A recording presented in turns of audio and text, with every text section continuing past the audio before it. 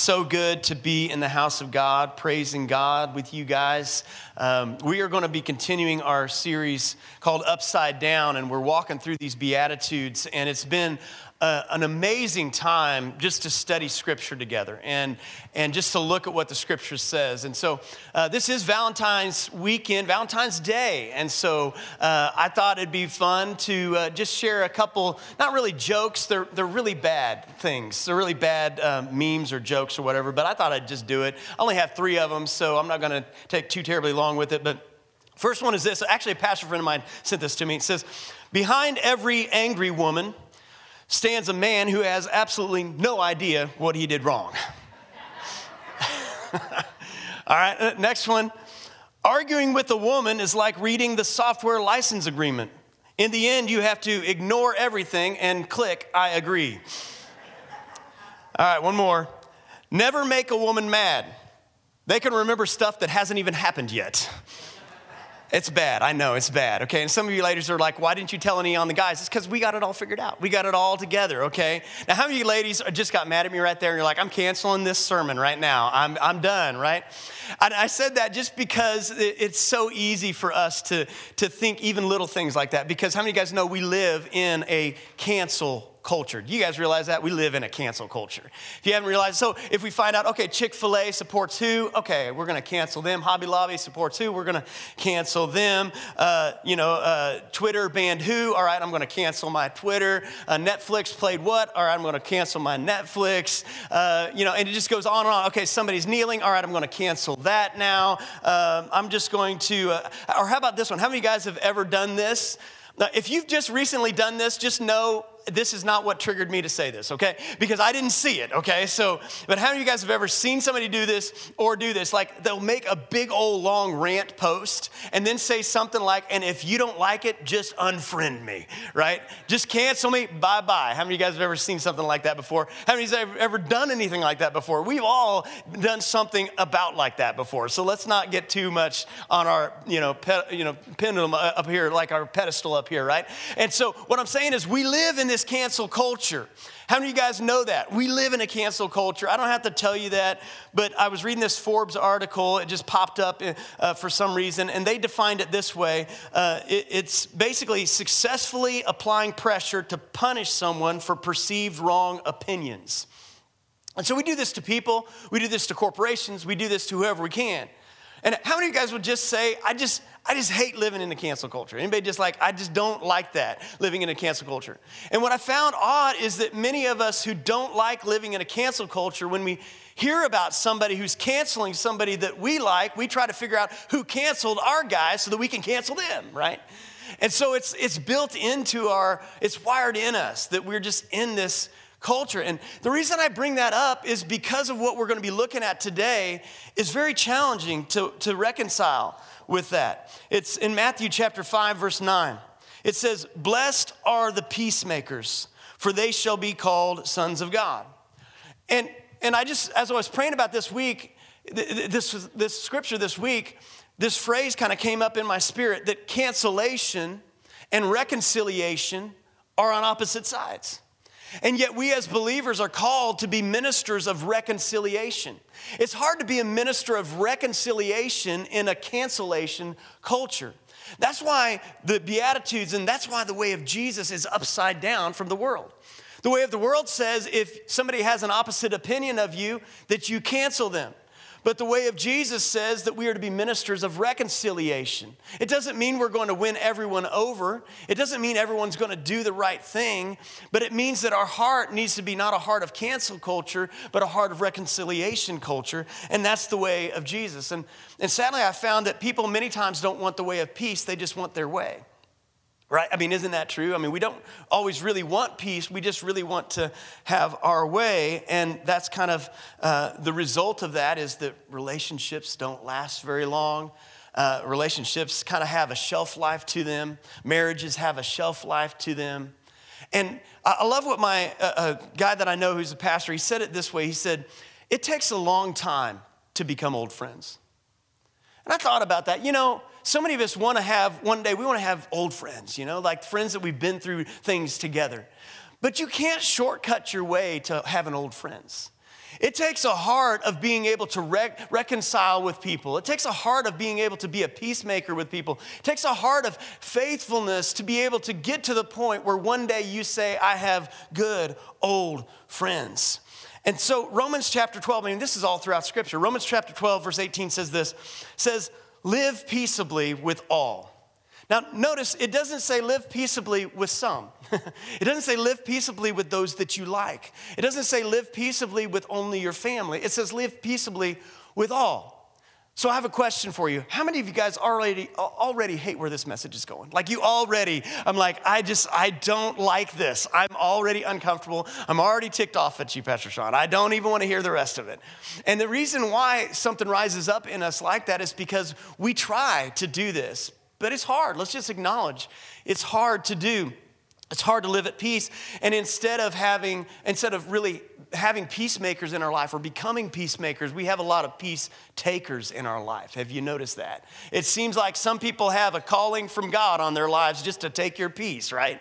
I mean, like that seems like their mission is just to be a peace taker. And so I want to look at the life of a guy in Scripture named Jacob. Jacob was a guy from the very beginning. I mean, even right out of the womb, he had trouble with relationships. He was a guy that was fighting with people really all of his life. And he has he's struggling with his parents. He's struggling with his brother. He cheats his brother out of the birthright. But he wants to start over. And he wants to get things right. He runs away from everything else. And he has this encounter with God at Bethel.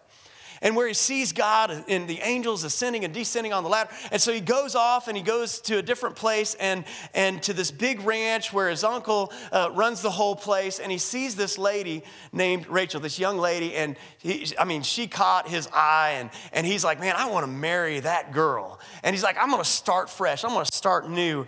And so we see this in Genesis chapter 29, verse 18. It says, Jacob loved Rachel.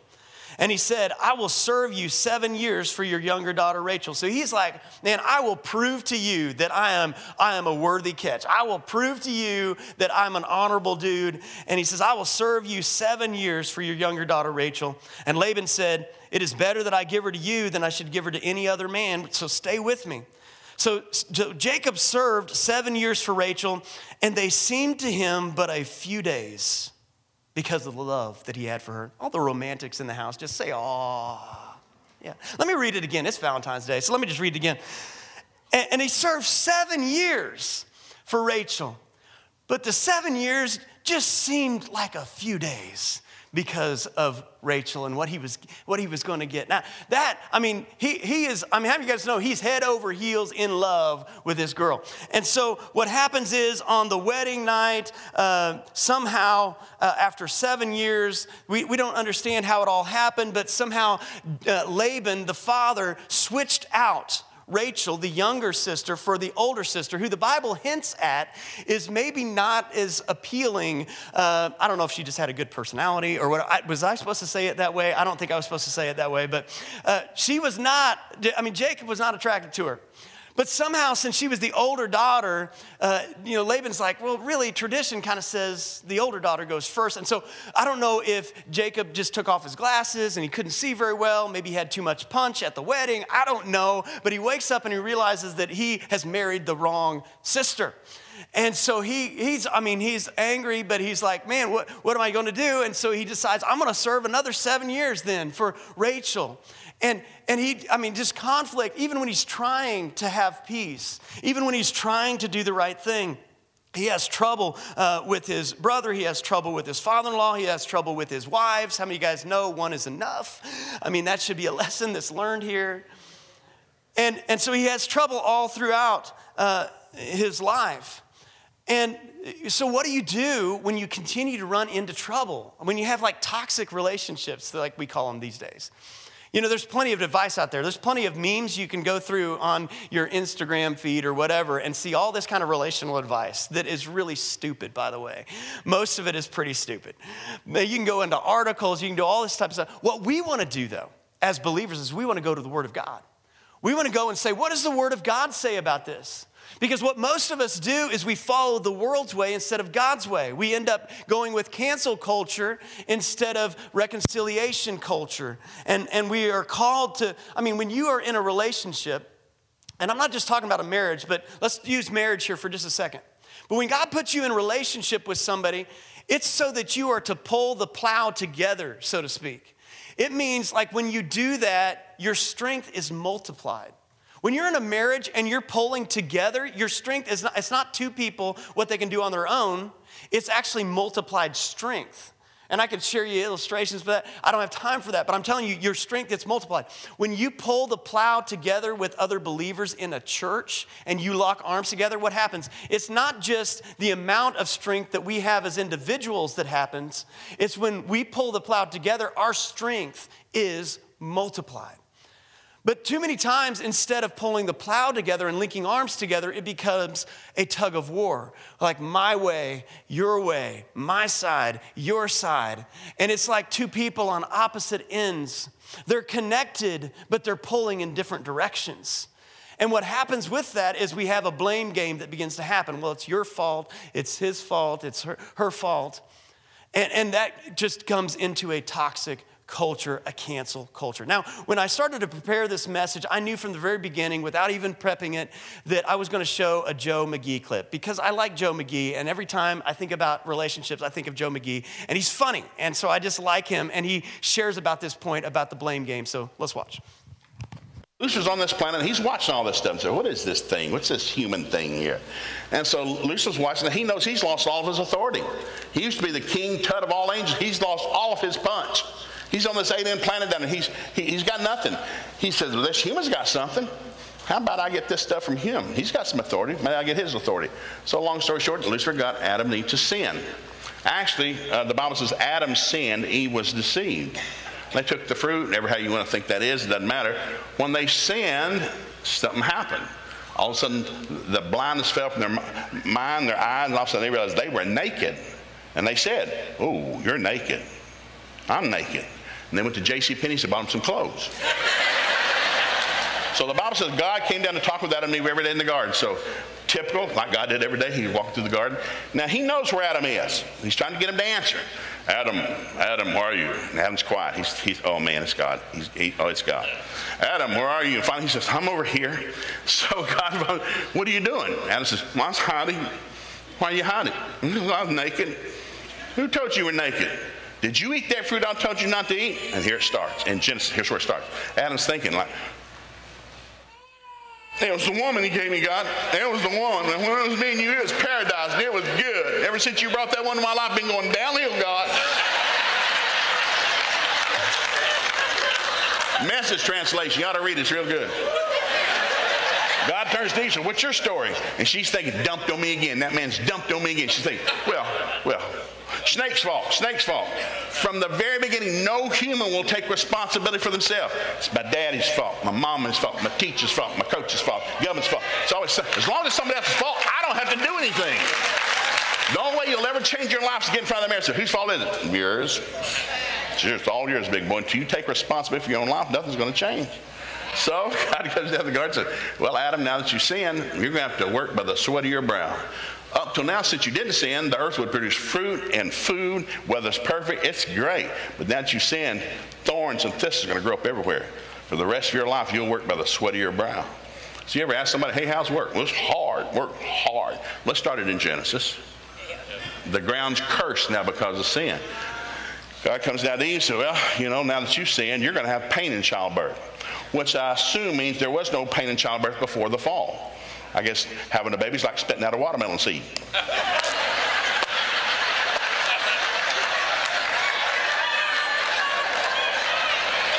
Somehow after the fall, it's like spitting out a watermelon. It changed. I don't really know how to recover after that, but what I do want to do before we go any further is just kind of highlight what he was talking about there. And that is, as you listen to the rest of this message, I want you to understand this message is for you. It's not for the person sitting next to you. It's not the message for your spouse. It's not the message that I sure hope they catch this. I sure hope so-and-so's listening. I can't wait to send this to my friend. This message is for me, right? So let's just say this is for me. This is for me. And because I believe when we do that, then we open up the door for God to do some things in our heart. And so What we want to do is we want to learn what peace is. And the Bible talks about, one of the words that it talks about is shalom, which really means, it really means well-being in totality. But one of the ways you can look at this word is it really means to flourish. So I want you to think about this in this way. When peace means to flourish, what does peacemaking mean then? Peacemaking simply means to make something flourish. So our goal in peacemaking, there may be conflict, there may be struggle, but our goal in peacemaking is to have flourishing relationships. That the end game is for a relationship to flourish. Now, my wife was talking to me about this week, and I asked her to come and help tag team preach. So give her a big hand as she comes and shares some things about this today. So something weird happened to me a couple months ago. I was reading a book, and all of a sudden a line just jumped out at me. Has that happened with anybody before? You're reading, and all of a sudden something is just highlighted. And usually that's obviously the Bible or, a book by a good Christian author or something. The weird thing was that this was a cookbook that I was reading. And the line was, chefs know that adding the correct amount of salt doesn't make food taste salty. It just amplifies the flavor that's already there. And I read that, and I felt God highlight that to me, and I was like, that's kind of weird, but then I immediately thought of this verse, Mark 9:50, salt is good, but if the salt loses its flavor, how will you season it? Have salt in yourselves and have peace with one another. Excuse me. And then there's also the verse, which is just a few verses after what we're talking about today, where Jesus says that we are the salt of the earth. And one thing I really love about God is that God doesn't just put random things in the Bible. There's always a reason. And if you're willing to dig a little, you will be just fascinated at what you find. And so I did. I dug a little bit about salt. And if you want to kind of geek out about something, salt is really, really fascinating. All of the things it does to all the different kinds of food. I just want to bring up 3 of them, just real quick. And the first one's kind of short, but it was so good I couldn't leave it out. Salt is a binder. And so if you think about foods like sausage or pepperoni, part of the reason it sticks together is because of the salt. And if the salt wasn't there, they wouldn't stick. So remember, we're the salt of the earth, right? Where we are, there should be unity. There shouldn't be division. We should be a binding force in our families, in our relationships, in our groups. Yes? Yes? Anybody agree? Yes. Okay, number 2. Okay, and I thought this was so fascinating. Inside just bear with me, it's a little gross, but inside our mouth, what salt does is it heightens our sense of sweetness and kind of lessens our sense of bitterness.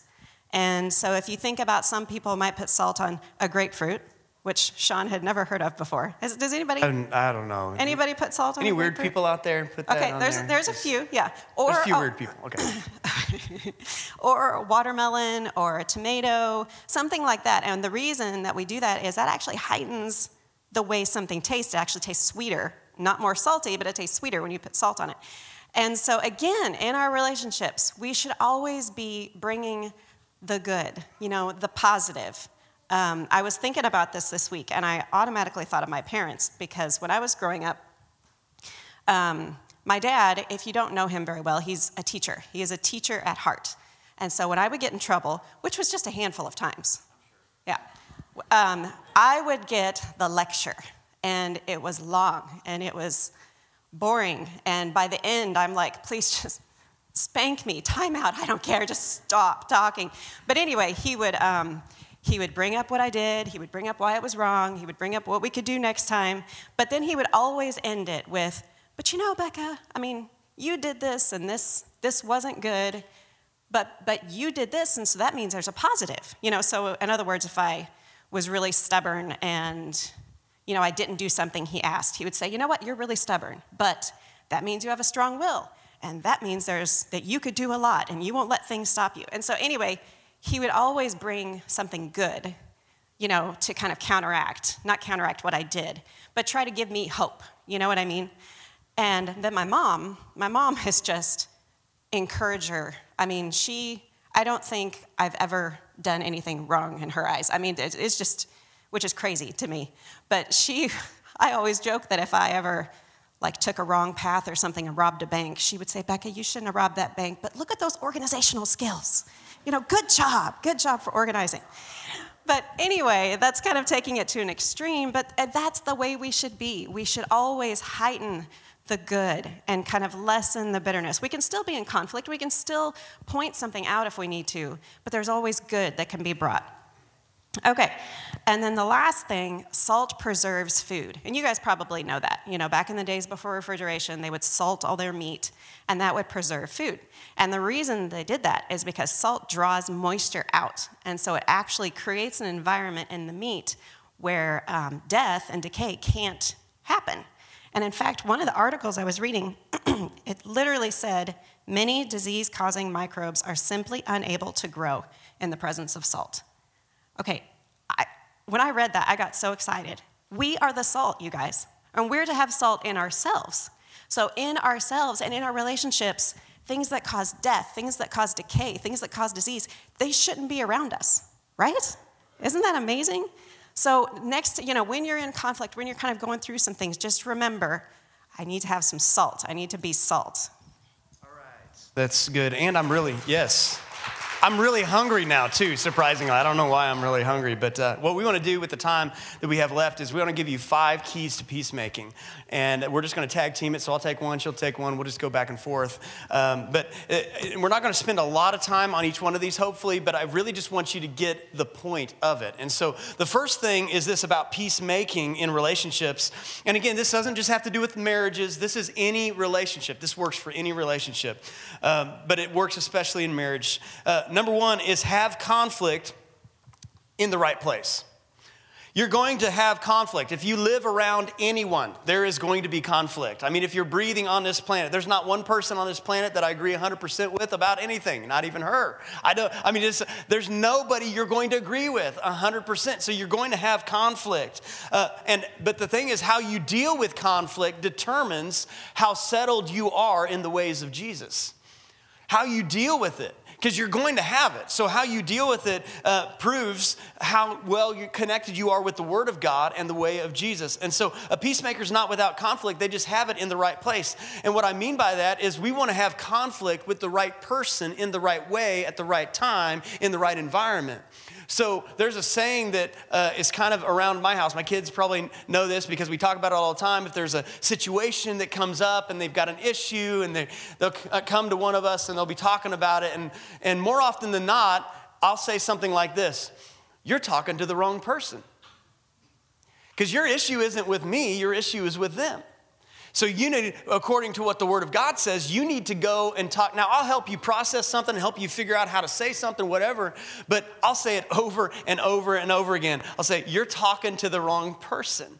And we try to have a culture in our house to do what the Bible says, that if I've got a conflict with somebody, I need to go to them in private and have that conversation and deal with that conflict in private rather than to everyone else in public. Matthew chapter 18, verse 15 says, if your brother sins against you, go and tell him his fault between you and him alone. If he listens to you, you've gained your brother. See, God's plan is for us to go to the person, the right person. So the person that you need to work something out with, not your girlfriends, not your buddies, not even your pastor. There's a lot of times when people will come to me and I will tell people, I'll say, you know what? You're actually talking to the wrong person. Like, I'm happy to pray for you. I'm happy to pray with you. But what I want you to do is I want you to go work this out with the right person. And so we have to talk, not someone else in the church. Satan, he loves to get us to do things backwards. That's why this series is called Upside Down. Satan loves for us to make people think we agree with them in private and then go publicly to everyone else and talk about what we disagree about that person or that situation about. And so my wife and I, if we have a disagreement about something with our kids, what do we need to do? Well, we're going to go, and we may have a big disagreement about how to handle something, but how many of you guys know when we get in front of the kids, we better be saying the same thing. We better not be on 2 different pages and where I'm saying, well, your mom thinks this, but I think this. Like, that's Satan's way. That's not the way of Jesus. So we want to have conflict in the right place. If you look at it within a church or church leadership even, like the elders of this church, we may be having robust conversations and disagreements about different topics behind closed doors as we're trying to work out issues and problems and trying to challenge one another. But when we make that decision, whenever we deal with that, we're going to be saying the same thing because we've decided that we're going to handle conflict. It's not going to be out there and then come back in here. I had a guy one time who, man, every time I talked to him, we'd seem to agree. We'd be on the same page. And then all of a sudden I'd hear stuff like, well, he said this and this and this. I'm like, well, that's totally different than what he said to my face. And I'd get back and I'd say, well, hey, I thought, what's the deal? I thought, and then I would hear rumors. How many of you guys ever had something like that happen before? It's because we have it backwards. And so a peacemaker is going to have conflict. We just have to learn to have conflict in the right place. And so we all mess up in this area. How many of you guys ever messed up in this area, right? Yeah, we have. I have. What do you do when you mess up? You just go make it right. You just go do the hard thing. You go humble yourself. You ask for forgiveness. You set the situation right. And so have conflict in the right places. Becca's going to take point number 2. Yeah, well, just real quick, too, another thing that we would always say to the kids is, like, if they would bring something up that they're having with their friends, we would say, okay, you can either decide to forgive and completely forgive and move on, or you can go talk to them. You can't not talk to them and just be upset. We wouldn't let them do that. You had to deal with it one way or another. Okay, so point number 2 is respond, don't react. There's always a gap. There's always a chance to choose your answer to something that somebody says or somebody does. There's always that gap. You have to learn to find the gap and make it wider. I know there's so many things that happen, whether it's because of emotions or whether it's because of maybe habitual ways of thinking, that there's like knee-jerk reactions. There's knee-jerk reactions, but there is always the chance to choose. And I'll even take it farther, because even when we got to a place in our marriage where I was able, for the most part, to kind of hold my tongue, outwardly I was responding, but inwardly I was reacting. I'm like, I don't want to fight, so I'm not going to say anything. And so you even have to take it deeper on the inside. So that's one of my prayers for this message, is that you would be able to see that gap and be able to recognize it and use it so that you can have a chance to choose. And if you want to practice doing this, just have some kids. There are lots and lots of opportunities to practice controlling your reactions, to practice choosing to respond. I remember I've homeschooled most of my kids' lives, and one of my girls was in middle school, and all she had to do was write a little paragraph about something. And for whatever reason, she didn't want to write this paragraph. And she kept, doing all the other subjects, and, do I have to write this paragraph? I don't want to. And so I just got fed up, and I'm like, you know what? If you say one more thing, it'll be 2 paragraphs. And she was like, Mom. And I'm like, 2 paragraphs. And she's like, but that's not. I'm like, 3 paragraphs. And she's like, Mom. I'm like, 4. And then I could still take you back to the place where we were living at that place. We're standing there. She's looking at me. She's shaking with trying to not say something. And I'm looking at her, and I'm raising my eyebrow, and I'm like, well. And so she finally turns around and goes and writes her 4 paragraphs. But I'm like, yes, I won. I didn't explode, and she finished her assignment. And then the other one is, it's kind of funny. My daughter, our youngest daughter, Lindsay, she was only 2. Keep that in mind. She was only 2 when this happened. And she had done something, she'd gotten in trouble, and she was sitting on her bed as kind of a discipline for it. And in our house, if you are in trouble, you're not allowed to ask if you can get up ahead of time. You know what I mean? You're not allowed to, well, can I get up now? Can I get up now? Can I get up now? Word of advice, any of you young moms, lay that down, or they'll ask like 75,000 times. And so anyway, she knew this. She's only 2. She knew this. And so I was in her room doing something, and she did the thing that kids do. Kids are so smart. She somehow asked if she could get up without actually asking if she could get up, just kind of roundabout way. And I said, Lindsay, if I were you, I would not ask to get up. And without skipping a beat, she said, Mom, if I were you, I wouldn't have had me sit down in the first place. And and I'm like, and I couldn't decide in the moment whether to get really angry that she would talk to me that way, or be kind of impressed that, a 2-year-old could kind of weave that sentence together. But I won that one. I handled myself and I dealt with it. But there is a gap. That's the point I want to make, is there is a gap. There's a chance to choose. All right, number 3 is this: to attack the problem, not the person. How many of you guys know it's so easy when you're in a conflict and you're trying to resolve things, to make it very, very personal, to make it about the person instead of about the issue. Ephesians chapter 4, verse 26 and 27 says, "Be angry and do not sin. Do not let the sun go down on your anger and give no opportunity for the devil." He's looking for just an opportunity, right? And so the opportunity is usually found when we make it very personal. Like, you do this, you never do this, you're the problem. And we begin to attack the person as if they are the problem instead of the issue that needs to be dealt with. And so, the scripture says, don't let the sun go down on your wrath. And so I remember when we were first married, we didn't have a king-size bed. We didn't have a queen-size bed. We had a full-size bed. Yeah, and you think, hey, you're first married, great, right? Then she was pregnant part of that time, which took up more space. And so we were there, and I remember this one time, I say one time, it's probably like 1,000 times, I don't know, but there's these times when we'd get into an argument, and I'd think about this scripture, don't let the sun go down on your wrath, and we're going to bed, and I'm like, I'm still angry though, I'm still mad.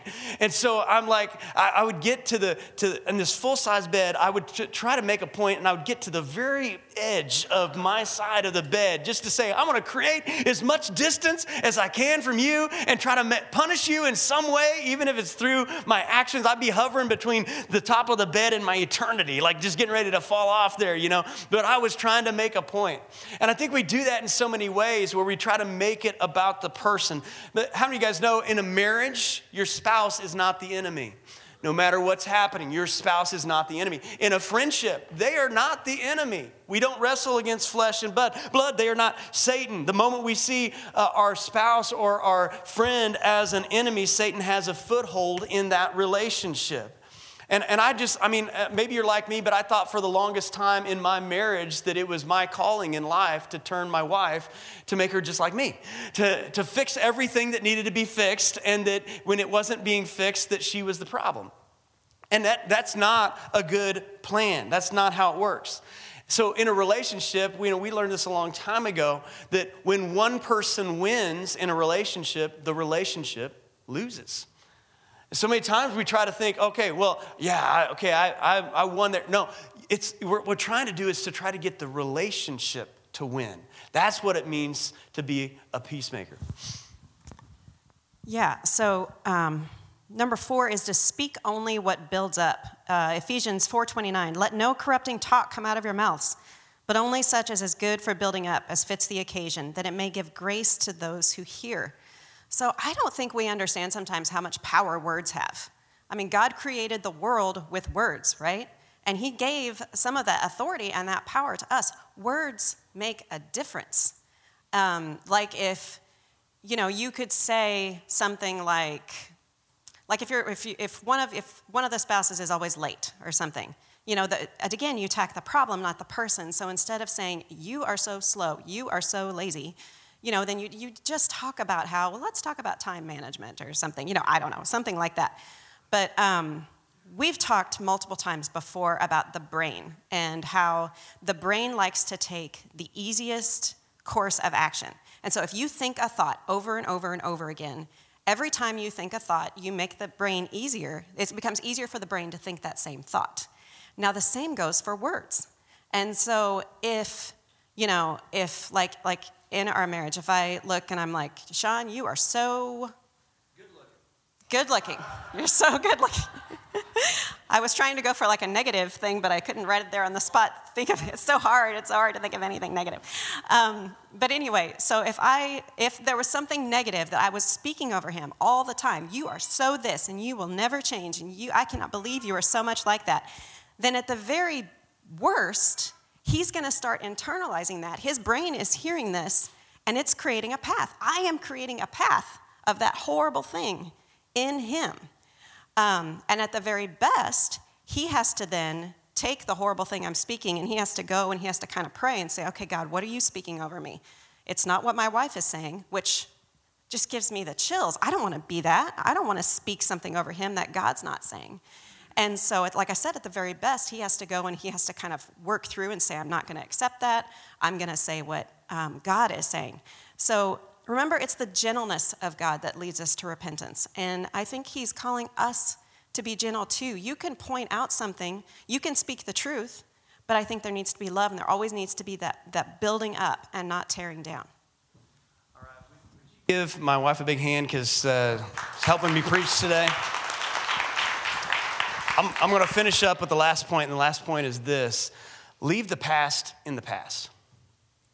Leave the past in the past. Ephesians chapter 4, verse 31 and 32 says, let all bitterness and all wrath and anger and clamor and slander be put away from you, along with all malice. Be kind to one another, tenderhearted, forgiving one another as God in Christ forgave you. Bringing up things that you say you've forgiven, but you haven't really. How many of you guys have ever done that? It's like how do I know you haven't forgiven? Because you keep bringing it up. That's how you know that you haven't forgiven it, because it keeps coming back up, because we're not willing to leave the past in the past. And so what the scripture is challenging us to do is to not bring up the past, because God has forgiven it. God doesn't bring it up again. So we need to not bring it up again. We need to not continue to bring it out again. God forgets, and so should we, because every good relationship, every good marriage needs a good reset button. How many of you guys had one of those original Ataris when you were a kid? Anybody have an original Atari? Yeah, we played that thing all the time as kids. There was this one game, I can't remember what it was now, but I'm going to go back and figure it out, because there's probably some good I can still get out of this. But one time I played this game until I saw some high score on a box or something. I can't remember where it was, but I played this thing until I had beaten that high score. And I don't know whether I thought there was some sort of prize for me if I could send it in. I don't remember what I read, but I was like so excited that I ran to try to find a camera or something so I could take a picture of the screen. This was as a kid, you don't have too many achievements, and this was one of mine. And so I'm running back, I get the camera, I run back, and somewhere between me running to get the camera and me running back, someone had set the reset button on the Atari, and I had lost it. I was like, no, all my work, all my life's work is down the drain right now, and everything. And I think that's kind of how we look at when it comes to a reset button. We're like, no, everything I had to work with in this relationship is now gone. Every tool I had in the toolbox to bring back out again is now gone. See, that's why we don't like a reset button, because everything we have to work with is now gone. But a reset button is exactly what Scripture talks about. In 1 Corinthians chapter 13, verse 5, it's talking about love, but the same applies. It says, love does not demand its own way. It's not irritable, and it keeps no record of being wronged. How many of us have a big old file cabinet in our heart, though, of everything, and we can just kind of pull that out at will, right? Some of us are better than others, right? Some of us just keep that file cabinet open, just waiting. But it keeps no record of wrong. When we keep score in a relationship, it ultimately leads to bitterness. So leave the past in the past. Now, I know I have to say this part. For one thing, I've been saying it to multiple people over the last couple weeks, and I don't know why it's continued to come up, so I figure it's a God thing for people in this season. But, there becomes that question, well, what am I supposed to do? If I leave the past in the past, then am I going to get burned again? Is this going to go in the right direction? And the reason why we struggle to forgive is because we don't recognize the difference between forgiveness and trust. Forgiveness and trust are two different things. I can forgive someone in an instant, and it can be done forever. But trust is different. So in a relationship, I say it this way. How do you get trust? How do you build trust? Trust equals consistency over time. You can't shortcut the process. You can't cheat it. You can't go around it. There's no way to get there faster. Trust is simply consistency over time. And so what we want to be in relationships is we want to be forgivers. But sometimes if trust isn't being built in a relationship, and if the time hasn't come for trust to be built, then the relationship is just not going to be the same. Some relationships, because of what's happened, some relationships will never be the same. And it doesn't mean you can't forgive even if the relationship changes. Now, I do believe that God is a God of reset. And that if we submit our will to God, that when we begin to allow God to bring that consistency over time in us, that God can revive things in us that we never thought was possible. But it does take time. And so some of you guys might be saying, okay, so if I put all of these principles in place, all these 5 things in place, are you telling me, Pastor Sean, that my relationships are going to work out if I do these things, these principles from God's word? Are you telling me that my relationship's going to work out? Maybe. Maybe. I can't promise that they are, because I didn't read you the rest of that verse in Romans chapter 12, verse 18. I read the last part, which says, live peaceably with all. But here's what the first part says. The first part says, if possible, as far as it depends upon you, live peaceably with all. What's it saying there? It's saying you have your responsibility. You have your part. But God created God's word works. God's word is true, but God created every single person here with a free will. And if you're going to be in relationship with one another, you can do as much as it depends upon you, and the relationship still not work, because there are two people involved. And so we have to, if possible, as much as depends on us, live peaceably with all. Not every relationship in your life is going to be able to work out this fairy tale thing. Look at Jacob. Let's go back to Jacob. Jacob works another 7 years for Rachel. And even though Jacob does the right thing, Jacob, for his part, he continues to try to reset his life, to do the right thing. But eventually he has to depart from his father-in-law because they just couldn't get on the same page. As much as it depended upon Jacob, though, he tried to live in peace. And so why do we do these things if there's a maybe? Well, we do these things, we put these things into practice because they are God's word, and we do believe that God's word brings fruit. So you always want to approach a relationship and God's word with the hope that everyone involved is going to submit their will to God's way. So you do that by faith, hoping for good fruit. And so we do that. But there's a more important reason why we do that. And it's found at the very end of that scripture. We read our Beatitude scripture. And watch this. It says in Matthew 5, verse 9, it says, blessed are the peacemakers. Why? For they shall be called sons of God. Called sons and daughters of God. Why do we become peacemakers? We become peacemakers because it's in God's DNA. When you become a peacemaker, you start to resemble God. You know, my natural kids have my resemblance because they share my DNA. I share the DNA of my Father. Whenever you become a peacemaker, you start to resemble your Heavenly Father. And so that's why we do it. Above all, we don't do it even for the benefit that we have in our relationships. We do it because this is the way God looks. And as we do this, God becomes more part of our DNA. And so I'm going to have the worship team come back up as we close up here, but I want to read you one last scripture as we do. And you guys can stand up with me as we do this, and I'm going to read it because this is who Jesus is and this is what Jesus does. In Ephesians chapter 2, verse 13 through 16, it says this, but now in Christ Jesus, you who were once far off have been brought near by the blood of Christ. Okay, let's remember, it says this, for he himself, that Jesus is our peace, who has made us both one and has broken down in his flesh the dividing wall of hostility. You want to be a peacemaker? That's what it's about. It's breaking down the wall of hostility between you and another person. It's breaking down that wall. That's what Jesus did. How many of you guys know that in our life, sin was holding us back from a relationship with God? But Jesus came and became our peace by breaking down that wall that created a separation between us and God. And it says, he's made us both one and broken down in his flesh the dividing wall of hostility by abolishing the law of commandments expressed in ordinance, that he might create in himself one new man in place of the two, so making peace. And that he might reconcile, here's that word, instead of canceling us. How many of you guys know that God could have just canceled us because of sin, but instead he reconciled us both to God in one body through the cross, thereby killing the hostility. Well, what did Jesus come to do? He came to deal with the hostility, which was, it took conflict to deal with it. But the end game for us was so that we might live the abundant life, so that we might have peace, so that we might flourish. And so what I want to do is I want to just take just a moment right now, if you'd bow your heads and close your eyes and just ask the Holy Spirit if there's any relationship in your life right now that you need to apply these principles from God's word to. If there are any of those points that maybe stand out to you. It could be a marriage, could be a friendship, could be a coworker, someone else in church.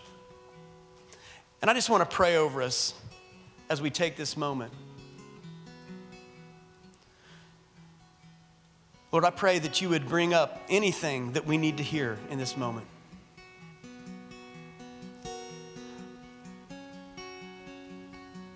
I feel compelled to say this, that there's a fine line between offense and conviction, and most people have trouble discerning the two.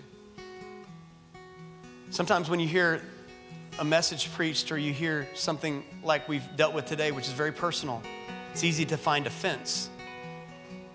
I want you to listen to the voice of the conviction of the Holy Spirit. It's a fine line. If there's an area of your life, a person in your life that the Holy Spirit is convicting you right now, that maybe we need to change our attitude, our heart, our perspective, our position. Holy Spirit, we want to yield to you. We want to yield to you.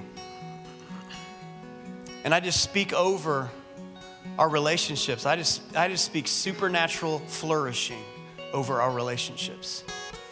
I speak supernatural flourishing over our marriages.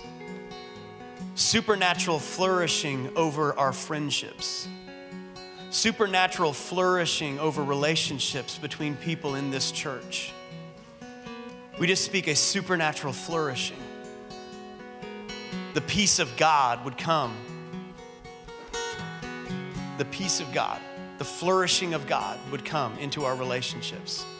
And we thank you, Jesus, for doing that you modeled that for us so that we can give that to other people.